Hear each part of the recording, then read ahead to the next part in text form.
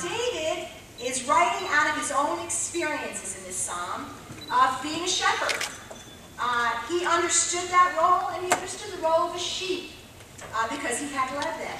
And I think something that's so important for us is that we identify with God, that we use things in our own life that we've experienced to connect with God. You know, David had been a shepherd, he's with these sheep. He didn't realize, you know, this is going to really help me to understand God today. But there's so many things that happen in our lives that God can use for us to identify with Him, to experience that connection with God on a deeper level. You know how when, if you're a parent, the first time you became a parent, didn't you understand God better? Didn't you feel like, oh my gosh, now I understand, you know, the kind of love, what you're willing to do, you know, how you don't want to, you know, how protective you are. There's so many aspects of God you understand when you become a parent. How about if you have a loss in your life? When you had the first time you lost somebody close to you, didn't you feel like you understood God better? Now, I know I did. I felt like, oh my goodness, God, only you can understand how I feel right now. This loss in my life is tremendous.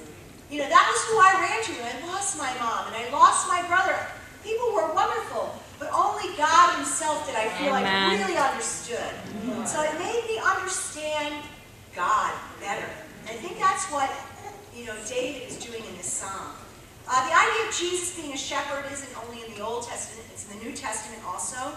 In John, He's called a good shepherd. In Hebrews, He's called a great shepherd. In 1 Peter 5, He's called the chief shepherd.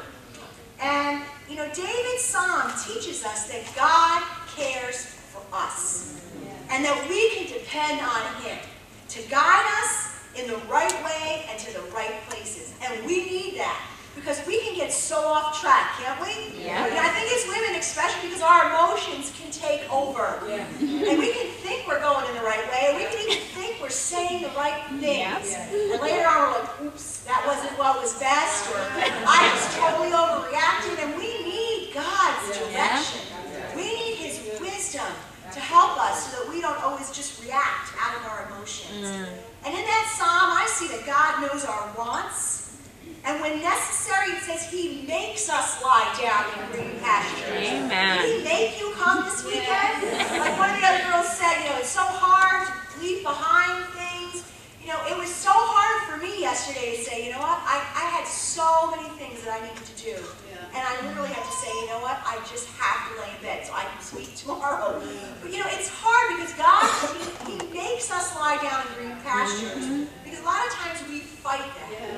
And it says He leads us to quiet waters so that we will be nourished and refreshed and our souls restored.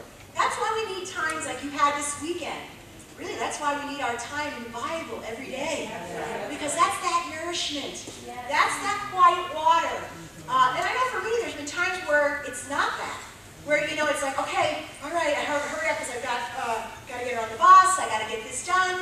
And it's not refreshing then, is it? No. You know, it's more like a chore then. We need to make sure our times in the Word are a time of refreshing, of nourishment, of going into that green pasture and saying, I'm going to lay here, God. I'm going to let You teach me.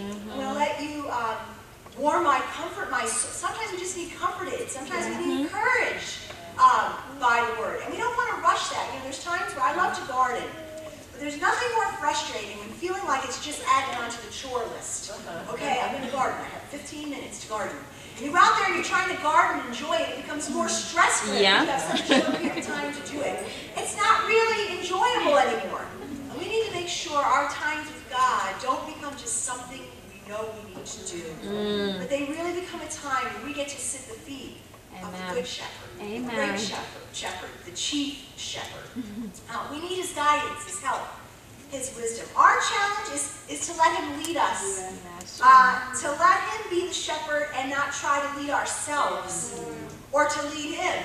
Excuse me, God, I think you need to bring me over here. There's a little green pasture over here.